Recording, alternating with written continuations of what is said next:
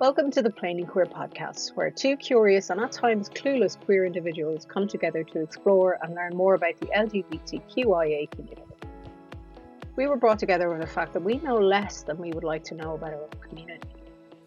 In this podcast, we'll be tackling a variety of topics related to the queer community and beyond, such as social issues, politics, culture, and more.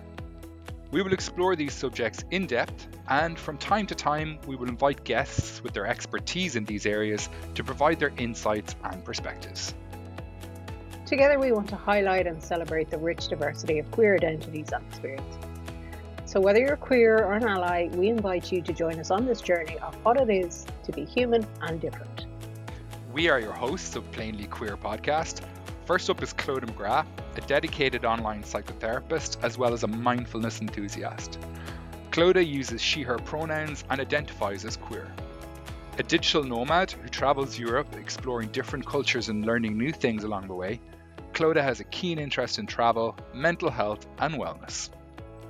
And next up we have Paul O'Byrne, a self-confessed clueless gay and fumbling yet somehow accomplished human being.